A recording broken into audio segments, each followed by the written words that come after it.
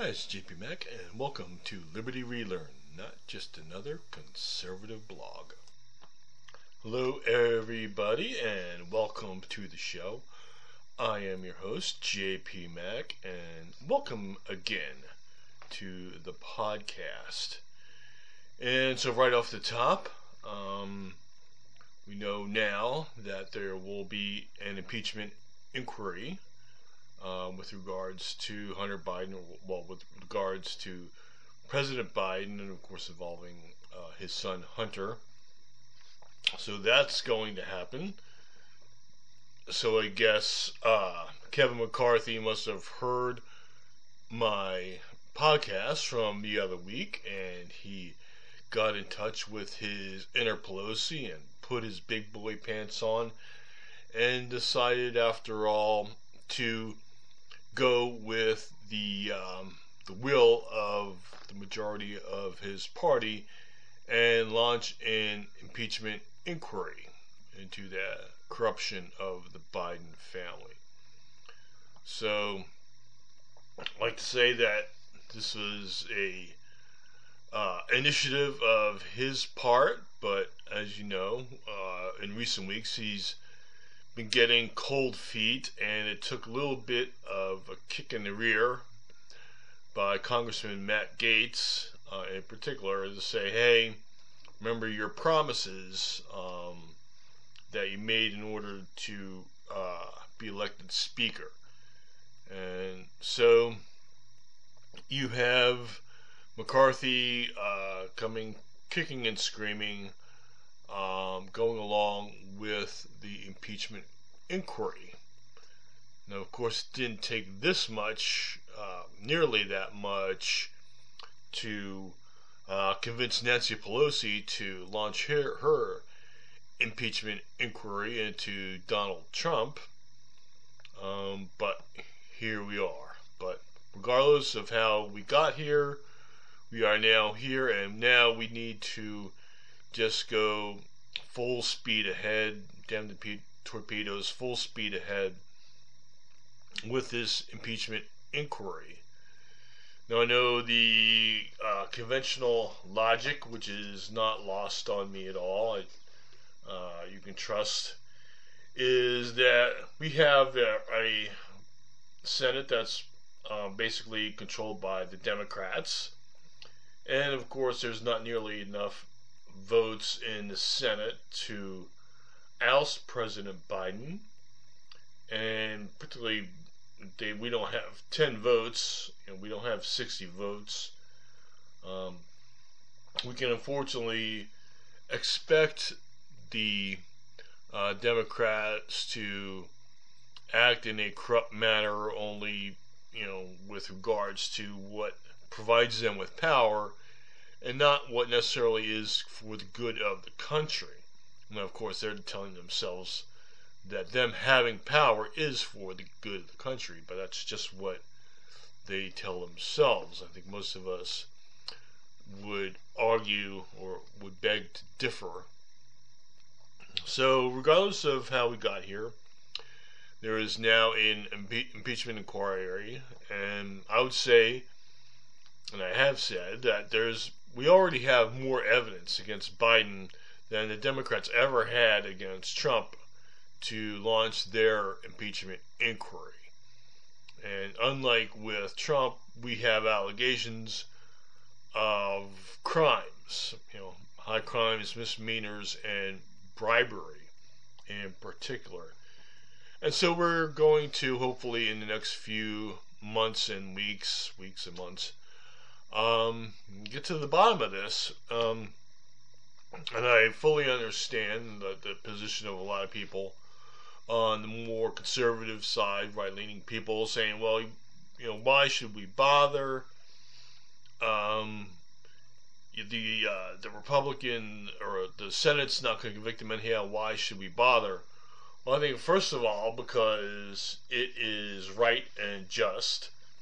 I would say that President Biden, along with his family, have done a lot to deserve this impeachment. So everything that they're going to have, they have it coming to them. That's just simple justice. And the House cannot fail to do its job just because they cannot count on the Senate to do its job. So you have to go, and also, all these facts are going to come out now. It forces the news outlets to cover it. I'm sure they'll put their spin on it and everything, but they're going to have to cover it. And I think that's the idea, is that really it's just justice. People say, well, it's just revenge. No, it's just justice. There's a lot of evidence to suggest that the president, while he was vice president, did act corruptly and did make deals for money with foreign entities. And his son really did benefit a lot from his father holding the second highest office in the land.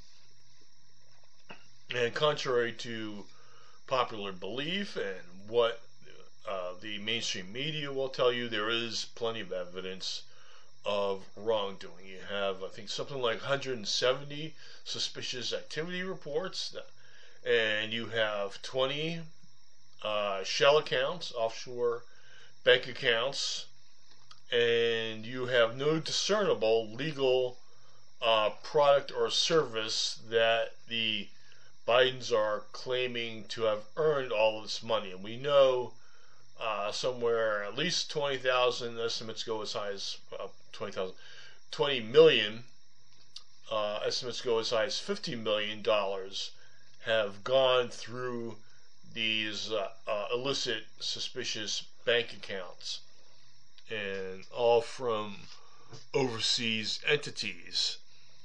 And you have just think about the case and this is for the people who might be watching who believe what they're being told, that there is no evidence, and that they will insist that there is no evidence of wrongdoing, criminal wrongdoing, or an impeachable offense upon for what Joe Biden did. Well, first of all, we'll have to get past the fact that we have more evidence to support this impeachment than the Democrats had to support either of the impeachments of Donald Trump. So just putting that aside for now, let's look at what's being accused. Everybody knows about the high crimes and misdemeanors, and I think we probably can get something of a high crime somewhere in the mix here. But the other thing that people forget about, that other element of impeachment, is the bribery element. High crimes, misdemeanors, and bribery are impeachable offenses according to the Constitution. And so let's look at that bribery.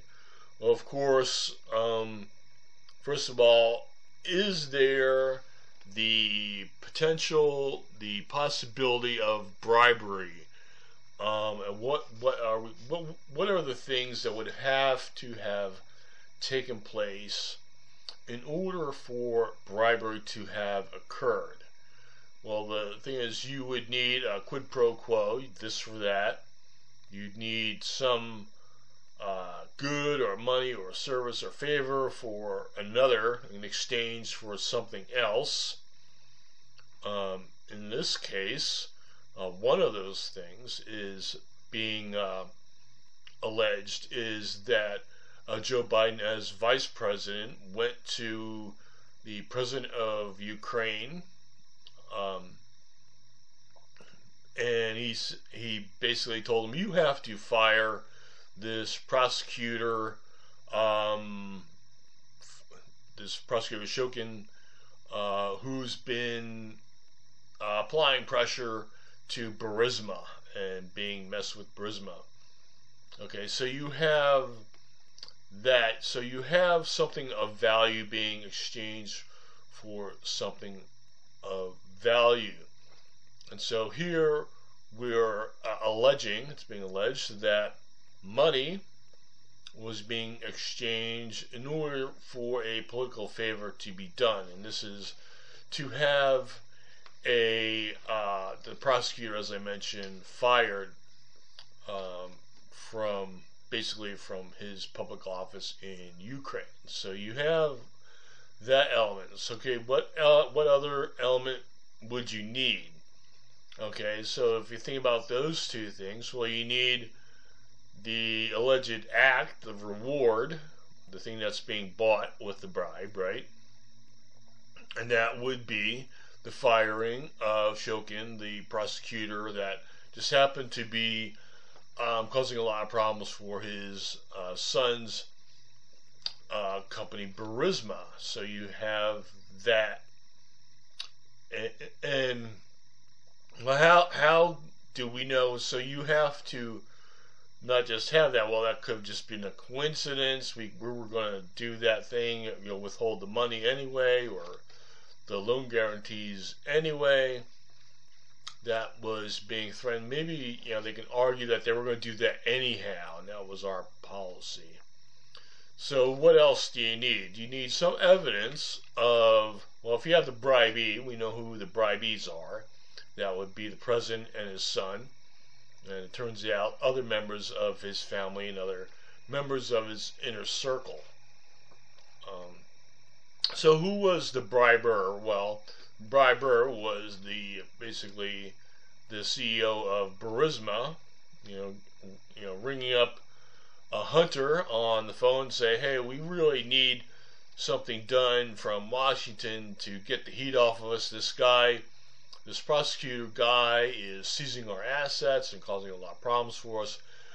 We need you to use your pull in Washington to help end this. And there is evidence of that. So there's evidence of theirs. So we have evidence of an act being done, a federal act that is being done in exchange for money, what's being bribed. We have a person with a motivation for the bribe. Okay, that's actually the leader of Burisma and the other major stakeholders in Burisma at the time. We were very interested in having the Inspector General taking off their case. And so you have that. And so the next thing you would need is, okay, you have this for that. Now, what was exchanged? Well, it is alleged that money was exchanged. Well, we know for a fact that Hunter Biden was receiving an income from Burisma for goods and services, which are kind of remain undisclosed as far as Hunter's concerned. He's never said what he's done for the money. So he's on the board of Burisma. I think he was taking in like $87,000 a month or something like that. Huge sums of money monthly. And then what's he going to do? He gets a call from his boss, and Burisma was really under investigation, so that part's not being made up. So just the fact that Burisma was under investigation, that in and of itself is a piece of evidence. If you were in a court of law, you would say, well, when they say they were in trouble with this prosecutor, was that really the case? And they can say yes, they were seizing the assets of various interests of Burisma. So yes, that was actually real, and that is evidence. For you fact checkers out there, that is what we call evidence. And so you have the deed that was done allegedly for the bribe.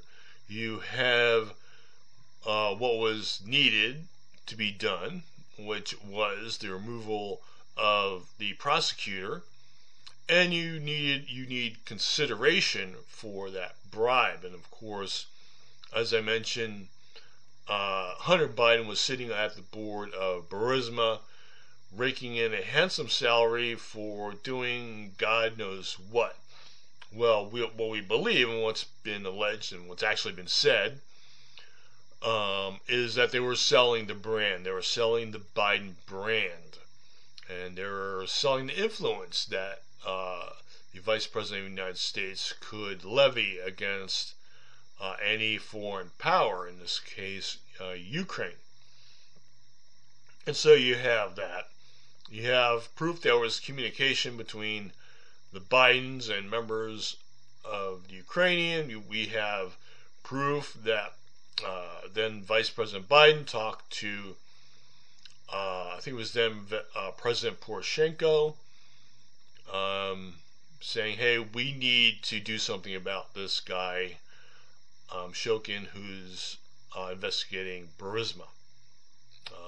Maybe it wasn't that so many words, but that was the gist of it.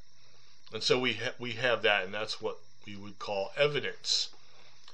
And then, so if you have the quid and the pro and the quo, they need, well, how, if you say that he received money and the Bidens received money, how did they receive money for their political favors? And we know that also. We know they had 20 shell companies.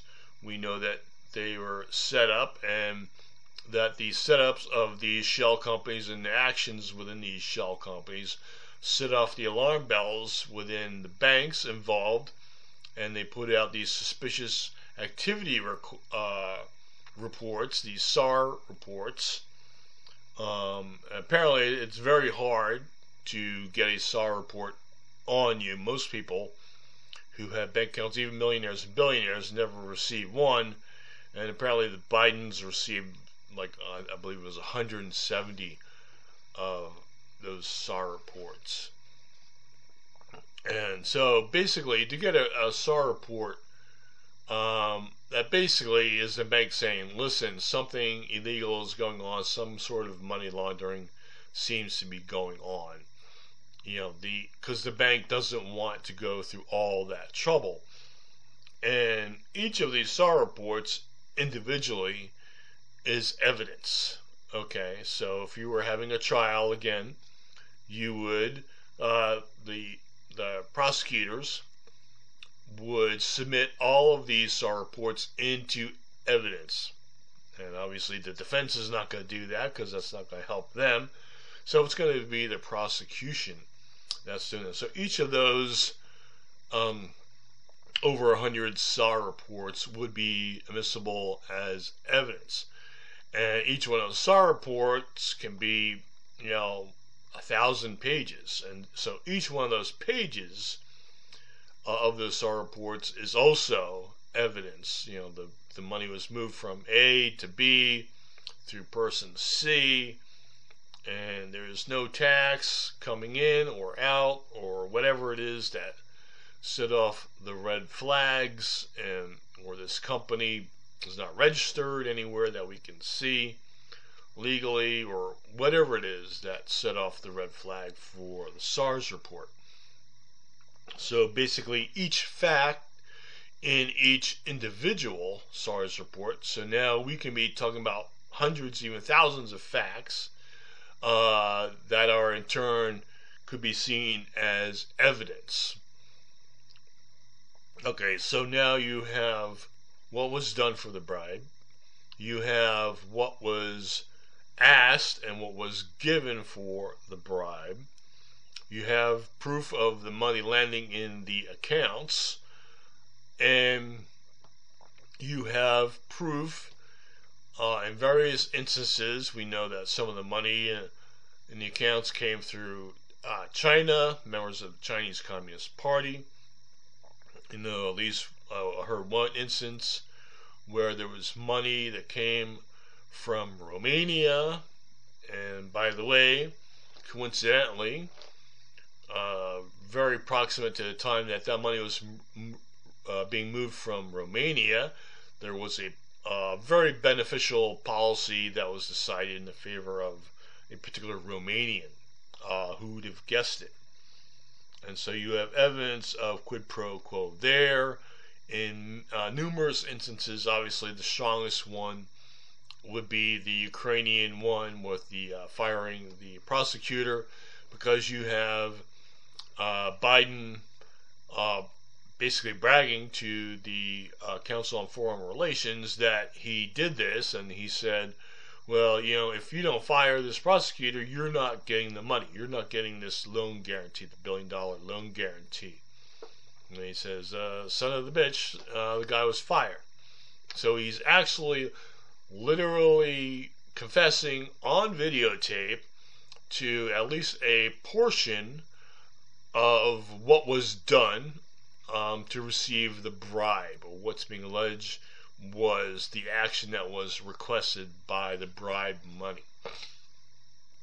And so that's literally on videotape. That videotape, of course, would be evidence. And then you have the testimony that you would hear that there's a phone call. I think it was Poroshenko at the time, saying that we fired this guy that you want us to fire, even though he was not corrupt. He was perfectly good. From what we could see, we fired him anyhow. And then Vice President, then at the time Biden, said, we're going to have a signing ceremony for this $1 billion loan guarantee. And it is ironic, because what was the first impeachment of Trump about? Well, that was alleged that Trump was holding back money approved by Congress, by the taxpayers, illegally from the Ukrainians, because he needed a beneficial political favor done. And so that's what they alleged. And so it's funny when you see every element of that allegation that was lodged against Trump in his impeachment, every single element of that is present for the Biden impeachment inquiry. And so you have that. So when people say there's no evidence, they are being intellectually dishonest. They're parsing words really in phrases even past the point of breaking, where it's like, no, that's just not true. Because when they're saying there's no evidence, what they're saying to themselves to justify it not being a lie is they're saying that we don't have videotape evidence of a bag of money being exchanged to Hunter or President Biden, and President Biden or Hunter saying, yes, thank you for this money for getting rid of the prosecutor. That's literally what, in their minds, what they're talking about when they say there's no evidence. They're saying there's no direct evidence. And actually, there's some would argue some direct evidence of elements of what happened. Maybe not the entire thing in a nutshell, but there is circumstantial evidence, of course. There was the favor, and there was the money, and there was the lucrative deal with Burisma, and there was the shell accounts. So what hopefully, now that we have this impeachment inquiry, which gives the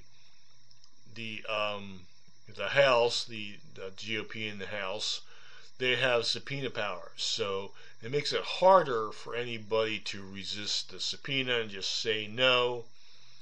But of course, what's going to happen is, and this also makes it worthwhile, I think, in my eyes, is that when you bring up someone like Hunter Biden or even the President of the United States to testify in sworn testimony, because now it's going to be sworn and now he's subject to perjury and all that,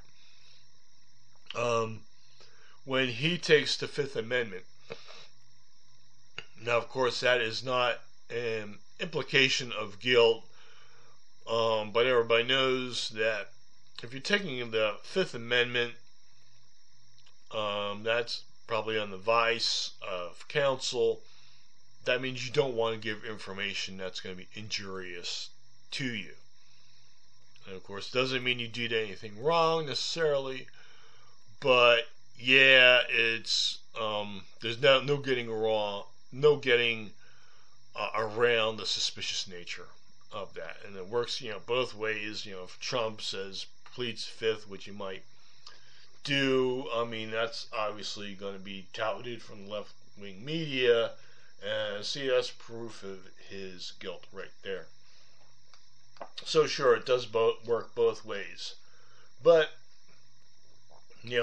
it you can see that the campaign commercial being written where they ask him a direct question: did you accept a bribe?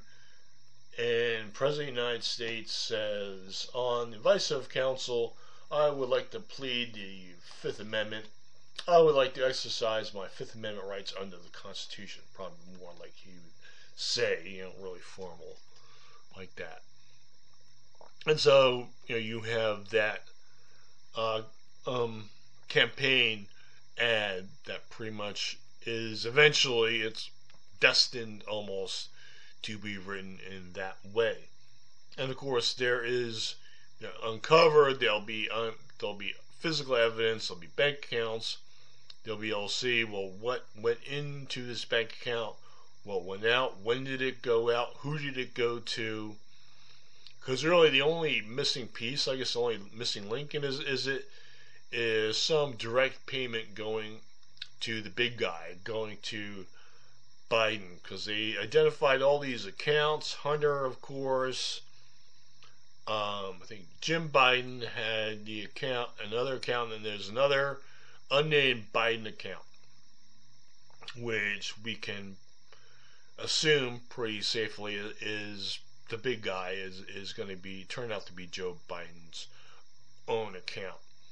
And of course, you have payments. So you could also say, well, maybe Hunter did something wrong, or maybe Hunter accepted money, but there's no proof that Joe Biden accepted money. Well, except Hunter Biden is on record saying that he was given, the 10% to the big guy, and several statements of that nature where he's giving money to his father, and he's complaining about it in phone calls or in emails to his relatives.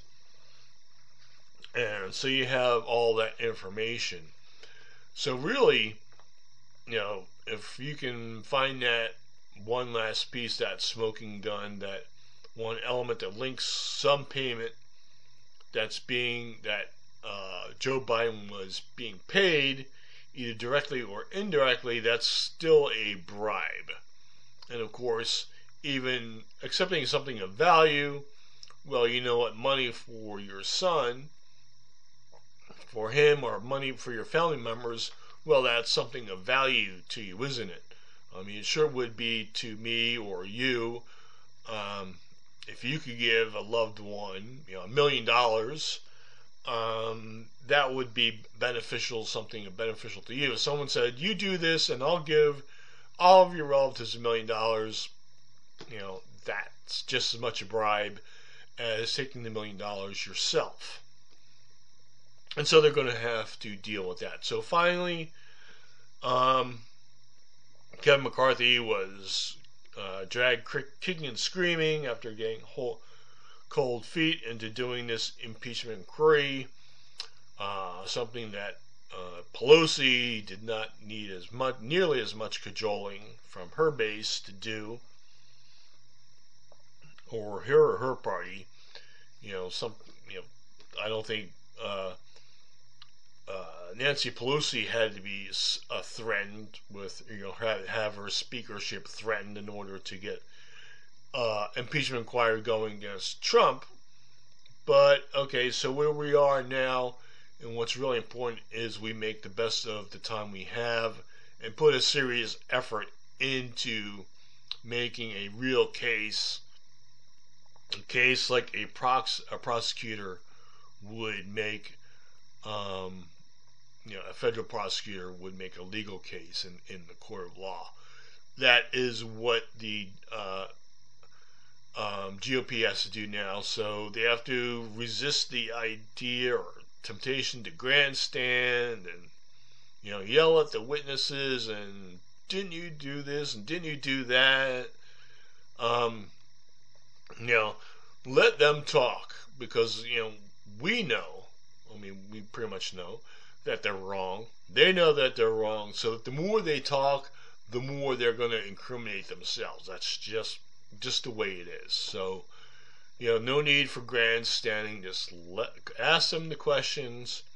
Make them serious questions. Make the questions have a point. And don't be afraid to ask the tough questions. And go from there. Don't be afraid to prosecute this. You gotta resist the temptation to grandstand and blow V8 and make your speeches and then limit your question and then you have only 5 seconds left to ask an actual question. That's not what you want to do. You want to use your time wisely and smartly and be professional about this. Pursue this in a professional manner is what I'm saying.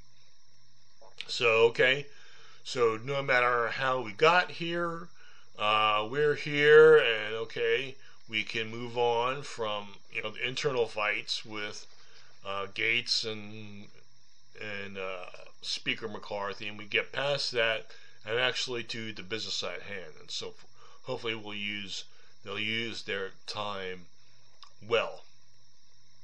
And so obviously there's going to be a little bit more news in the future about this matter.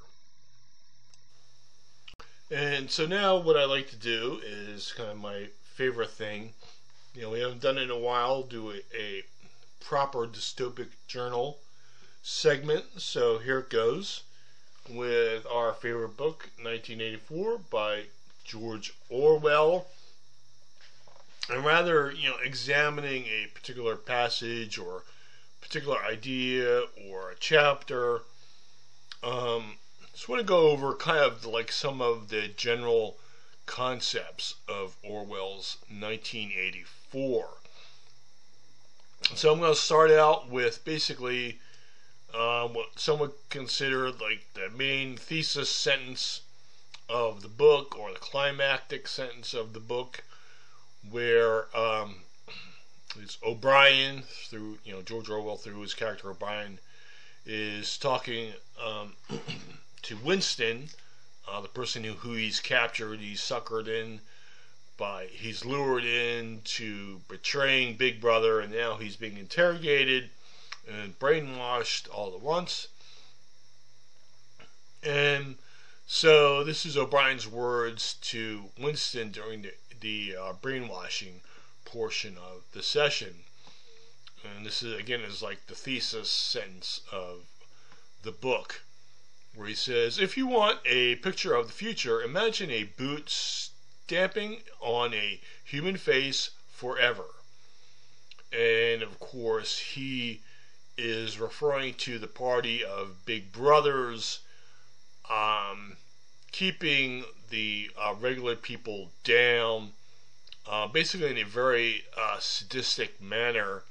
He talks about humiliation of people, and when all of the other pleasures are gone, there will still be the pleasure of power, of exercising power, and that comes in the form of humiliation. Okay, so now I'm going to read a bit from the surrounding passages, that passage and the passage that surround it, to kind of, again, hammer home that idea. So he's, again, says O'Brien, when we are omnipotent, we shall have no need of science. There will be no distinction between beauty and ugliness. There will be no curiosity, no enjoyment of the process of life. All competing pleasures will be destroyed, but always, do not forget this, Winston, always there will be the intoxication of power, constantly, increasing and constantly growing subtler. Always, at every moment, there will be the thrill of victory, the sensation of trampling on an enemy who is helpless. If you want a picture of the future, imagine a boot stamping on a human face forever. And again, that is one of the key passages of Orwell's 1984, basically depicting the purely sadistic nature of what the cult of Big Brother, the party, the INSOC party, is all about, really. Because, as you mentioned in other parts of the book, they think it's ideology. You had the communists and the socialists and the fascists. Well, they didn't get it quite right because they weren't clear about their goals with their ideology. And so O'Brien is basically bragging about, we figured it out with Big Brother and the INSOC party. We figured out that the point of having power, the purpose of power is power. And so it's a means unto itself.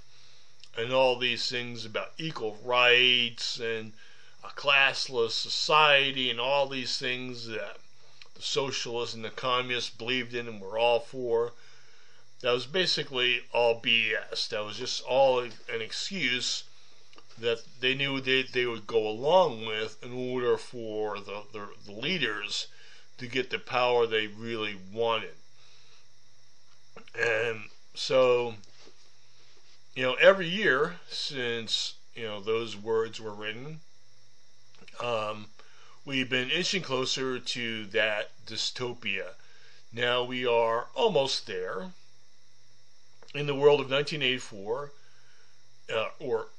if the 1984 was still on the horizon back in 1949, when the book was first published, that world is now within shouting distance.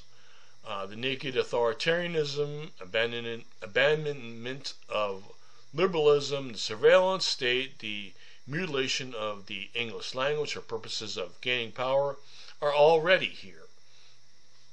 Of course, we can see that in everyday life, where basic terms like man and woman are being redefined, and of course the use of fascist being used interchangeable, and racist being interchangeable with Republican or conservative, improperly, of course, but the bastardization of the English language, that's already here.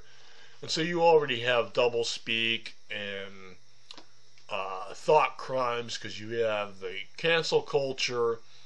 And so if you air your thoughts online or in person, in fact, you can be canceled. And of course, in some countries like Great Britain, you can actually be arrested just for saying supposedly offensive things that aren't illegal, but because they're offensive, you can get what's called, I believe it's non-crime crime. It's considered not a crime, but it is a crime. Basically, it's like getting a speeding ticket. But anyhow, you already have that. We've seen a good taste of the authoritarianism that was people were prepared to level at us during the COVID-19 crisis a couple of years ago, particularly in places like Canada and Australia, where they had really draconian measures going on, where entire cities were locked down for weeks on end. And if you ventured too far away from your home for too long, you could be fined and arrested. And indeed, it was the government encouraged people to rat out on their neighbors and their relatives if they thought they were out for too long of a walk or went someplace like the store that they weren't supposed to go to. they're outside too much against the will of the state during the COVID emergency. And so you had all this authoritarianism, the suspension of the Constitution, the de facto suspension of the Constitution in many states where you no longer had the freedom of assembly, of freedom of religion, or freedom of speech. Of course, that was removed from you. The federal government suborned the censorship or censoring of certain studies and mentioning certain phrases and any thought that went against the COVID narrative that might make people reluctant to get the COVID-19 vaccine or wear a mask, anything that would encourage people to think for themselves and act for themselves and use their own best judgment, things like that. Stuff like that was actively dissuaded, and the federal government was actively suborning the censorship of free speech by applying pressure to the various social media groups like Facebook and Twitter, which is now X. And of course, you had cancel culture, after January 6th, taking down Parler. That was up briefly, and now it's pretty much gone. It's just an advertisement site. So you have Parler has gone away thanks to cancel culture, and other people have submitted to the cancel culture.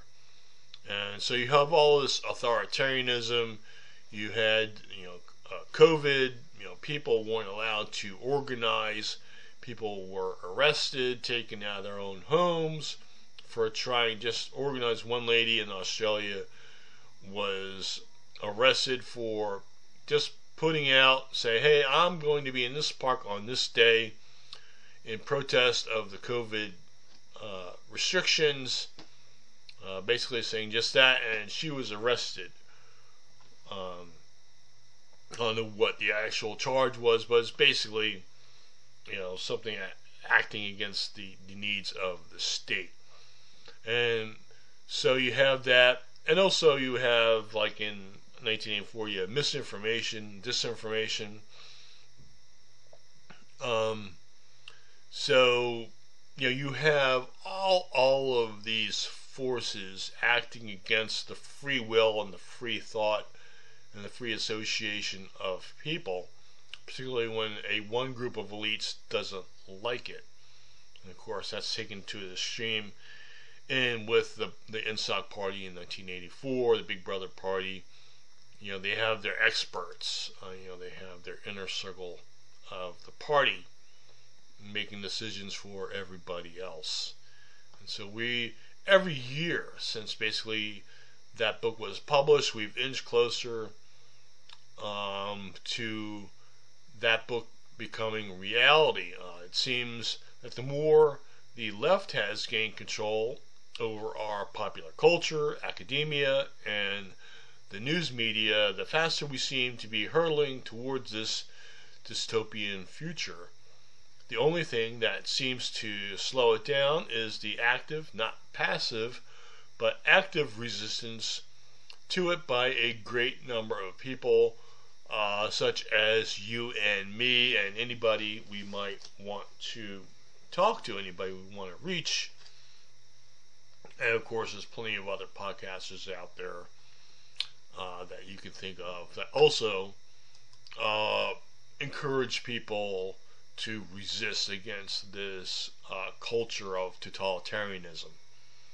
And so it does seem like the more the left has taken control, the faster and faster we've sped towards this 1984 dystopic scenario like they had in the fictional country of Oceania, where Winston lived, where most of it 1984 takes place.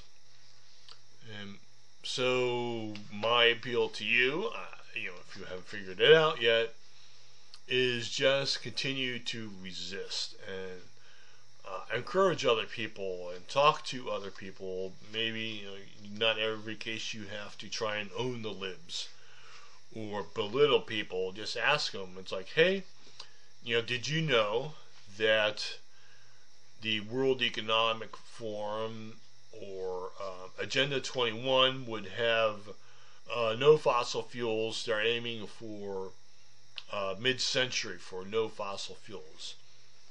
And then maybe they'll say no. And it's like, well, that would include your gas range.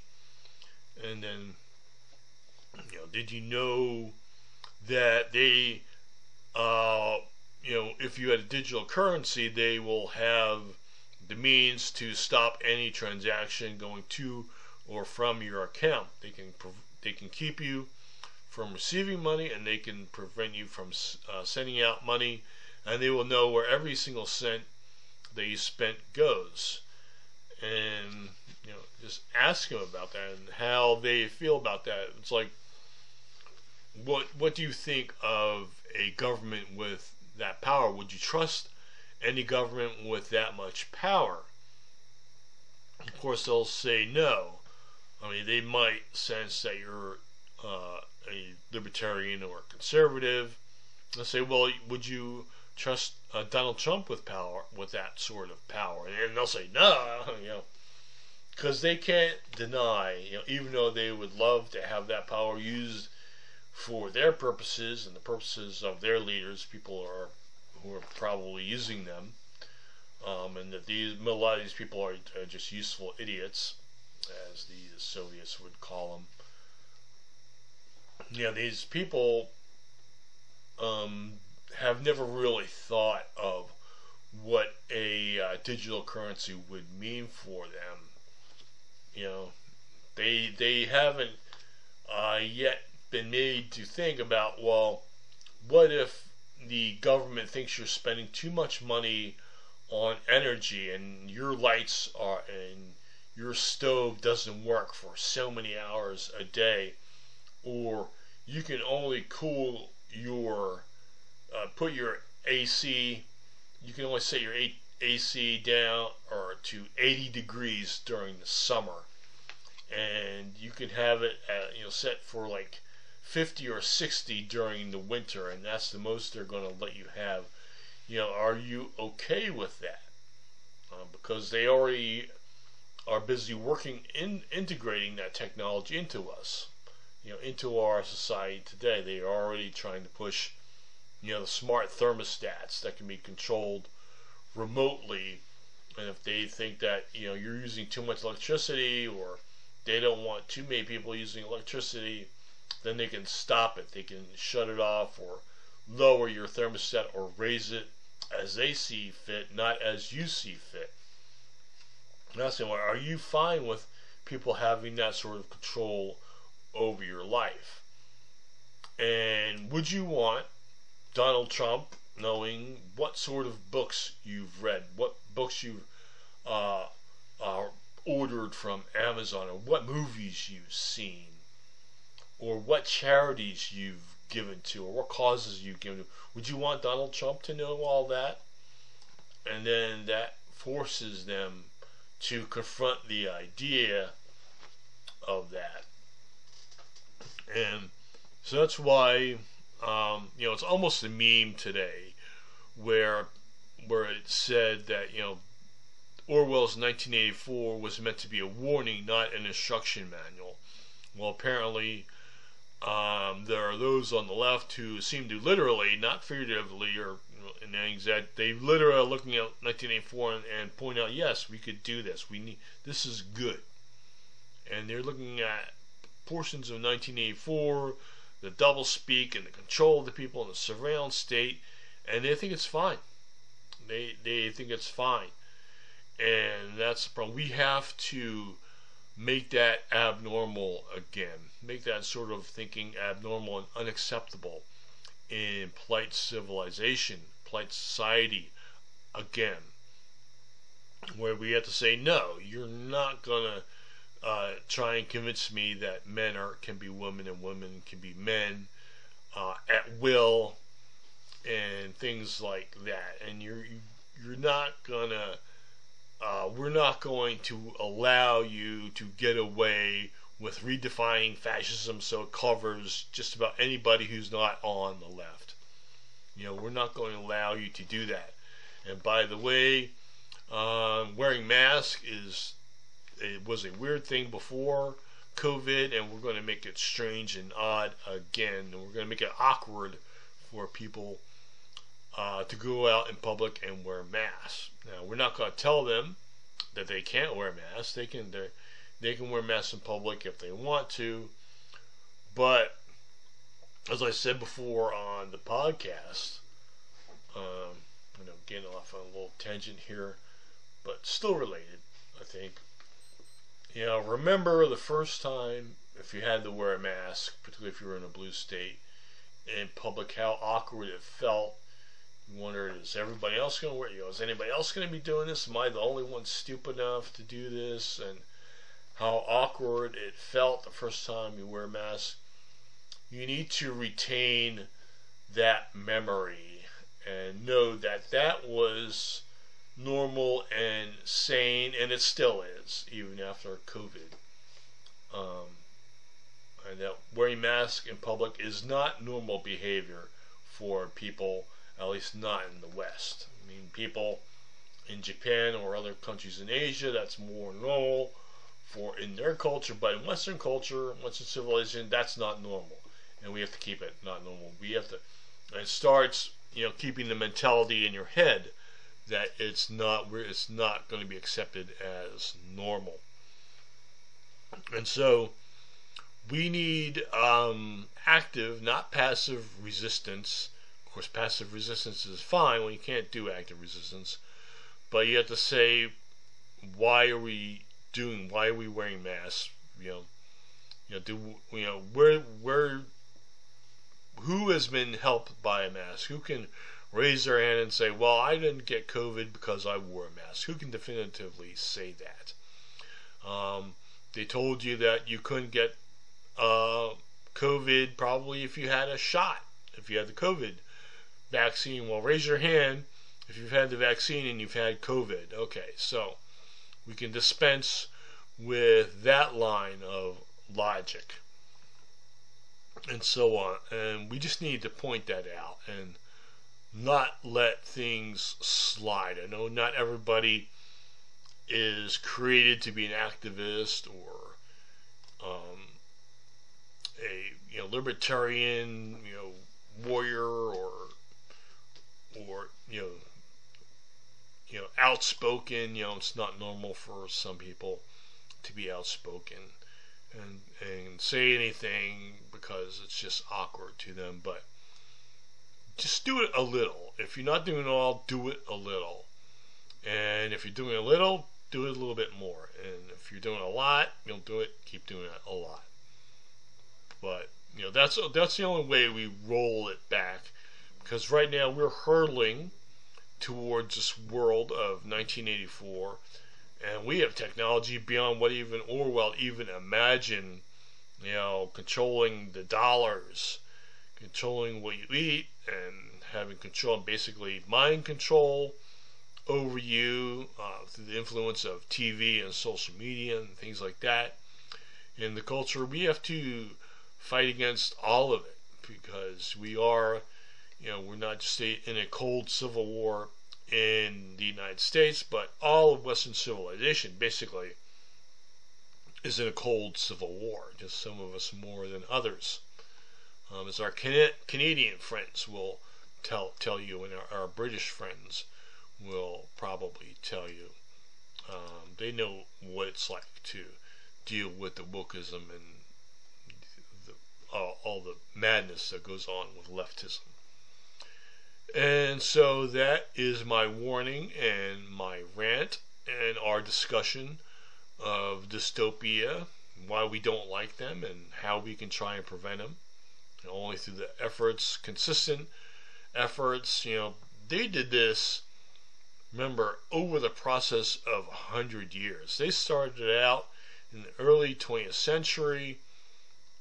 Really came into fruition back in the 1920s. Now we are in the 2020s, and so they've had a solid year by which to develop and push towards their leftist utopia. Not unlike, it turns out, what Orwell warned us about in 1984, and of course Aldous Huxley and others also, in Brave New World and stuff like that. So the only way we can avoid that fate, or something very like that fate, is to to pay attention to what's going on first, and then speak out whenever we can, whenever we get a chance, in the way that best fits our personality and who we are too. And so with that, I want to thank you for watching and or listening to the podcast. So please like and subscribe to this podcast if you haven't already, and if you have, thank you. Please follow Liberty Relearned online, libertyrelearned.com, Liberty Relearned on Facebook, and at LR Podcast on Getter. And also watch for us on Rumble if you don't already, and on Spotify also. That is the native podcast. This podcast is a native of Spotify, but you can reach it on iTunes or iPhones or whatever, Apple Podcasts, whatever. A bunch of different places. So wherever you can find us, keep watching and listening, and like and subscribe, and like every episode if you happen to like what I said. Alright, thank you very much once again, and until next time, stay healthy, happy, and free.